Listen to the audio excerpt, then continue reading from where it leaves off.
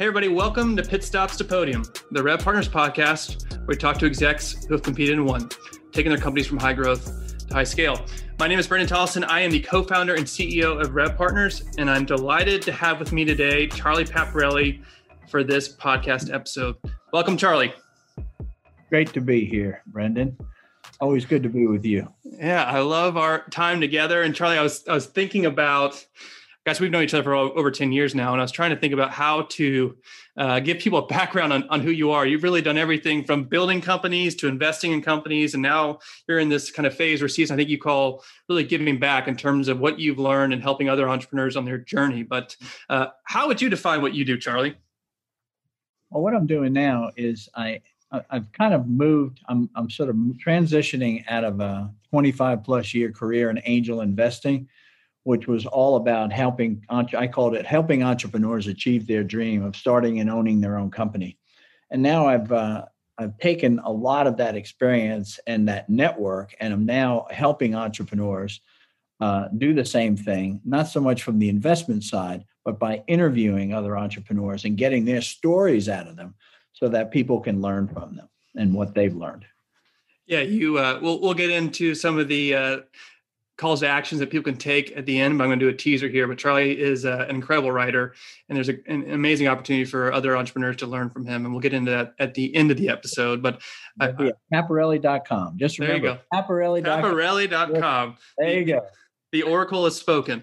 So, Charlie, before we get into our big idea, we have a tradition here at Pit Stops at Podium, and that's to understand our guest outside of a business context. And so the way in which we do that is really to understand three fun facts about our guests. So if you don't mind, indulge our audience about some of the hobbies or interests you have or passions you have outside of what you do on a daily basis.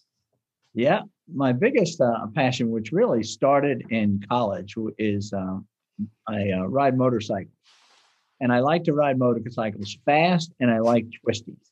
Okay, so I do a lot of North Georgia riding, but I also went to the California Superbike School, which is something that a lot of people don't know about. So, 150 miles an hour in straightaways with big turns. So, and there I was, 67 years old doing that. It was a lot of fun. I did it. In fact, I've done it 3 times. Did it once with my son.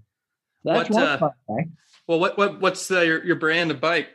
Right now, it's BMW RT, okay, which is a sport bike, basically. It's a sport touring bike. It's a combination bike. So I can go on longer rides without getting my back all messed up. But it has a little wind protection for me. So it's really a nice bike. It's a lot of fun. Kathy goes with me, too.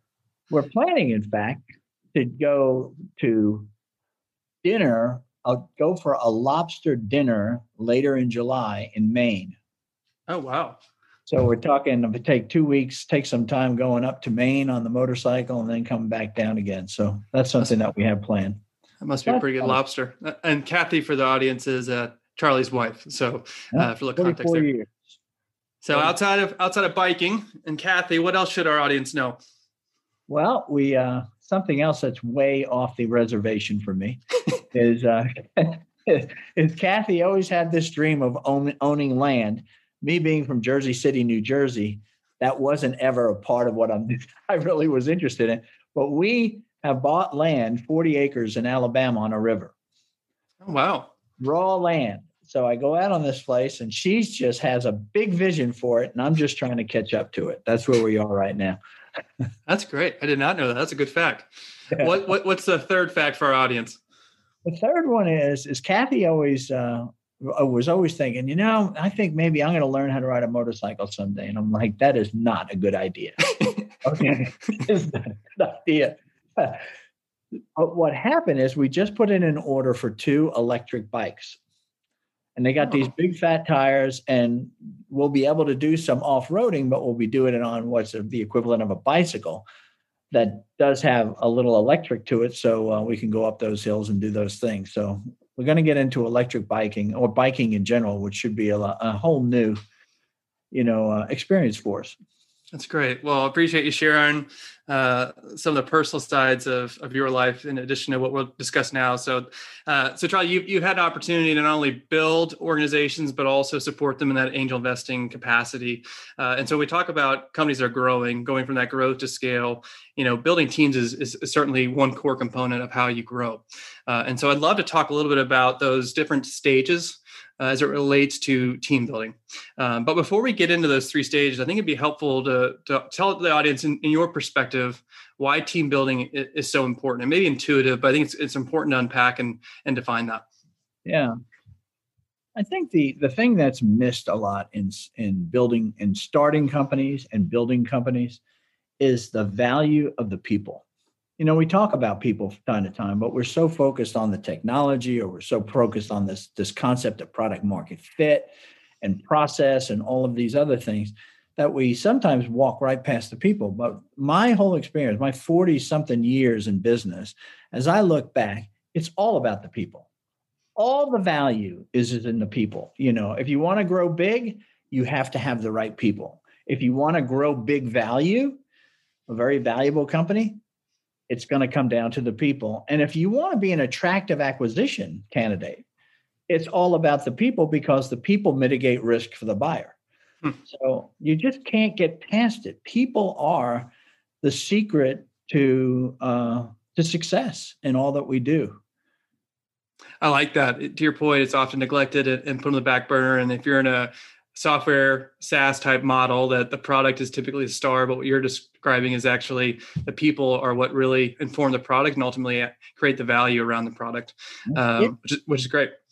So let's dive into this a little bit. Let's talk about stage one, Charlie. And this is kind of that founding startup phase of team building. And so what does a team look like? And what are the key areas as it relates to the role of the team, the importance of the team at that phase? Yeah, I'll call that first. I was thinking about what are these stages, okay? And this first stage of growth, I would put as to use the term that we've all accepted now, is that product market fit stage, right? You come up with an idea and you're thinking, man, I think that this really solves a problem out in the marketplace. Here's the people that will probably buy it. So you got to figure that out. But that stage is really led by the founder. And the founders that I'm seeing more and more these days are not technical founders. These are people like yourself who have industry experience. Okay. Now it could be vertical market experience or it could be horizontal market experience, but they're experienced in some market and some type of product. And so you start with a founder, and the founders out there flopping around with a PowerPoint slides, trying to figure out, okay, now that I got people interested, how do I build it? Well, they don't have any technology background. So the first thing that a founder has to do is find that co-founder. Mm-hmm. Now, I love in the Bible where it says, it's two are better than one and three are even better, right? This is in the book of Ecclesiastes, because if two are better than one, because if one falls down, the other can pick them up, But the idea is that you can't be everything to everybody when you're building a company. You can be that guy that maybe is the CEO type, who's a good strategy person, but you don't have any technical expertise. You got to find that co-founder that has that. And that's hard to do. I see people getting stuck with that all the time, because that co-founder has to be lit up about the mission and the market and the problem as the founder. So it's not about, can they program something? Can they build a product? No, it's got to be this fit, this hand in glove fit. How hard is that to find somebody? It's like saying, look, you got a couple of weeks, find a girl, get married, build a family. Right. We get that. And we say, well, whoa, I don't want to get married till I'm like 30. I want to figure out who I am. I want to make sure I have a career. I want to, I want to make sure I've got I've got a house that we can get, if we get married, we can go to and all that and stuff. But, well, no, you don't have that option when you start a company. You start a company, it's like, man, I got to find somebody that's going to build this product. And then you got investors saying, yeah, you got to find them fast. And you go like, no, don't go fast. Go slow. No, go fast. How do you do it? So it's really hard. That's the beginning of building that team. I remember when you and I were talking about us starting this company and the whole burn the ships concept, but And I was talking, my co-founder and Matt Bolian, and you talked to both of us about this whole concept of marriage, and that you like don't go into this lightly. Like if you are going to be a co-founder, it is not a small commitment. That you are really going this full board, and it's more than just it's not a transaction at this point. There's a lot more that's on the line, and it was certainly true. Yeah, they forget that building a company is it's really a 7 to 10 year exercise. I mean, it takes a long time. And then you think, oh yeah, but someday somebody will buy. Sometimes they won't. So then this is what you're doing together forever. And you'll spend more time with your co-founder, Matt, than you're going to spend with your wife. Yeah. Because you're with them all day long. I feel bad for Matt for that one, but well, so let's transition. You have a great co-founder there. So I do. Yeah, there's. I think one of the things that I love about what you were describing is there's a complementary skill set. But one of the things that I've also uncovered with a co-founder type of model is it's not just like the synergy and the skill set, but it's also shared values. And if you don't have that, it makes it. You could have all the strengths and competencies in the world, but if you don't have that kind of layer or the foundation, if you will, it's going to create a lot of problems. But that's a topic for another day. Yeah, that last piece though is important. It's not only that. And a lot of people talk about culture and personality fit and values fit, but they got to be lit up about what you're doing. Yep. Matt was excited about what you were doing. You were excited first, and then you got him excited, and you got him excited enough that he was ready to leave his job to start this company. True. That's hard to do, especially technology guys. They got offers all over the place. Why should I be excited about your market? All right. So let's move on. So we're in that kind of first stage as the founders, and you talked about product market fit. So now you've established product market fit. What does a team dynamic look like post? I don't want to say post, but essentially once that's established, because there's a transition point. Yeah, the stage 2 piece I would call the process building step. Okay. So now I as Brendan, I can now sell this, which is a good thing. Yes. All right. But now what I have to do is I got to figure out, can someone else sell it besides me? Right. And so I have to find somebody that's a salesperson. And the first thing I always say a salesperson is going to ask when they come in, they ask simple questions. They say, who do I call? What do I say? How much does it cost? And if you can't answer those questions as a CEO, you don't have a strategy, period. Okay? As opposed to saying, oh, those are really good questions. You should go out there and figure it out, right? No, you've got to find somebody that comes in and says, yeah, okay, now I'll make some calls. That was really good. Can you take a step back? 3 questions to ask. Who do I call? What do I say? And how much does it cost? Is that right? That's it. Yeah. I like it. That's a good 3 questions. It's very simple and straightforward, but oftentimes you can't answer it. We can't answer it. That's exactly right. When we start these companies. And it's because as founders, in a lot of cases, we're not professional salespeople. And to us, it's sort of art. Like, I don't know, when I talked to this guy, it was different than when I talked to that guy. Well, you're not going to build any company that way. I have to get to a process. And salespeople are all about process. They're not about figuring out strategies. They want to know what they need to do. Who do I call? What do I say? How much does it cost? I want to go one to the other to the next. Bing, bing, bing, bing, sell, sell, sell. If I can get that, I'm making money as a sales guy. I'm excited about what you guys have built. Okay, we're now building something together, and maybe I'm one of your leadership team, which is a really cool thing. Yeah. All right. Outside of sales, anybody else that you want to highlight real quickly on the there is another side? Usually, depending on service, whether you're a service organization or you're a product organization, usually what you need is somebody who's a good ops person. In other words, they can keep the trains running on time, right? So we said we were going to do this. That the sales guy makes the sale, and I'm skipping the marketing side, but the salesperson makes the sale, and then it gets flipped over the wall. Well, who's going to take it from there? Who's going to make good on all the promises this guy just made? So you got to get those steps. You got to have that process person, that ops person in place to make it happen. Ironically enough, that was our first major hire, was getting a ops person in that COO capacity. I did not lead you with that question, but I'm glad you asked it, because it was our first priority was, if Matt and I are going to sell it, then we need somebody that actually can fulfill it and make sure that whatever we promise, we actually deliver. And then we can ultimately scale our delivery, which then allows us to sell. Right. but at that stage, so I call that what's this stage, this middle stage is, so I moved out of product market by getting my co-founder. Then I finally get to my product market fit and I go to stage 2 and I have to build processes so I can replicate my sales and my delivery and all that starts to work. But it's working with what I call, at the same time, you're building what I'll call the leadership team. These are the key 3 people, 5 people, okay, that, if I walk in as an investor, I go, man, those guys are a great team. They know what they're doing. Yeah. So that's that next stage, the build process stage. So now it looks like, hey, I bet these guys can grow this thing. Yeah, it gives confidence to the market that you have not only the product market fit, but the process that you just described, so you can actually scale the organization. And to you, as the CEO founder, you're not sitting there going, oh my God, I don't have to do everything. I don't have to have all the ideas. These people have ideas I haven't even thought of yet. That's when you know you got a good leadership team. Yeah, that's what I consistently hear. It's like, how do I need to find a path to fire myself to make sure that I am not irreplaceable. And if that's the case, then you're not moving beyond just yourself. And that's certainly an issue that I've heard from a lot of founders, is that they get stuck in that phase where they can't move beyond themselves, which is critical for scale. Well, Charlie, let's move into we've talked about stage 1 is that co-founder stage. We talked about stage 2. That's where you get into that leadership team concept after product market fit. Now let's talk about stage 3. We're moving more into, I think you describe as the functional teams, correct?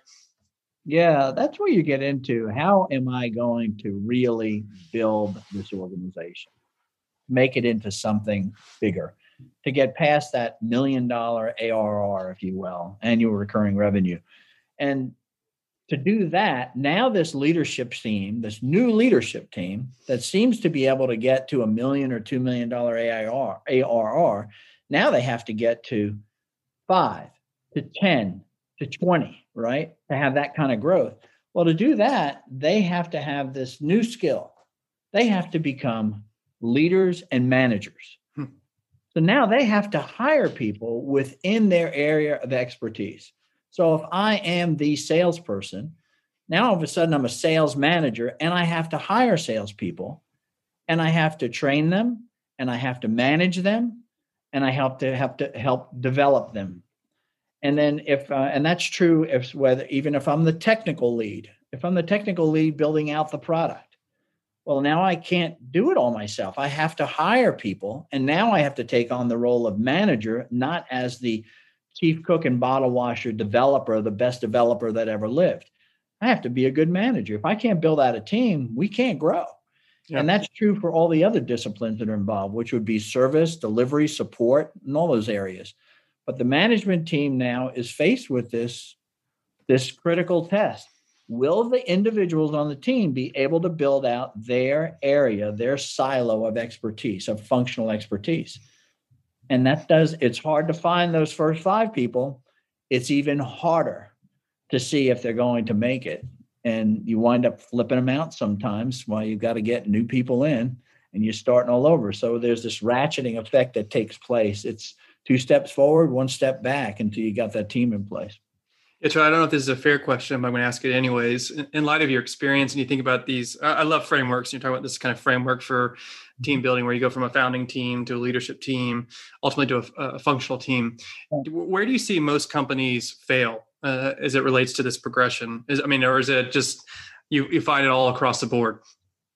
I think the biggest progression failure really happens between the product market, that founding team, and the leadership team. They never get a leadership team in place. So as an investor, I'm talking to them. They've been in business for 3 years, and every ladder is still leaning against the founder. He's still doing kind of all of it. And he has some good people, but they're not leadership team quality. Okay. They're just not there. He wasn't able to, or she wasn't able to bring in those people that look just like stars, like he or she does.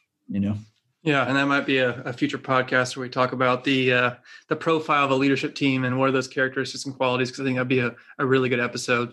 Well, Charlie, again, I really appreciate your insight. I know I've learned a lot. I'm sure our community has too. And frameworks to me are always a great way to capture a broad concept in a consumable fashion. And I do also love your 3 questions that the sales rep asks. That will stick with me for sure. But Charlie, as we wrap up, what are some practical ways in which our audience can engage with you and learn more of these amazing insights that you've been able to share with the community over a period of time? Well, I've been blogging for over 6 years now, okay, every week. So I have a site called paparelli.com. You go on that site, and it's all story-based blogging. It's not instructive type of thing. So it's interesting, it's fun. So I've done blogging. And then last year, as we hit in the pandemic, I got into things called Zoom chats for entrepreneurs to help entrepreneurs solve problems that other entrepreneurs are faced with, just like they are. And now I've got into in-depth interviews that are 2-hour interviews with some very successful people, and a lot of people are learning from. So it's all on that site. All you got to do is submit your email and you'll be contacted Tuesday for the blog and on Fridays for the interviews that go out. Well, I highly recommend it to our audience. I know I have learned a lot. Charlie is a great person with a lot of wisdom, and it's worth to follow. So, Charlie, thanks again for stopping by. We really do appreciate it, and we'll chat soon. It was a lot of fun. Thanks, Brendan.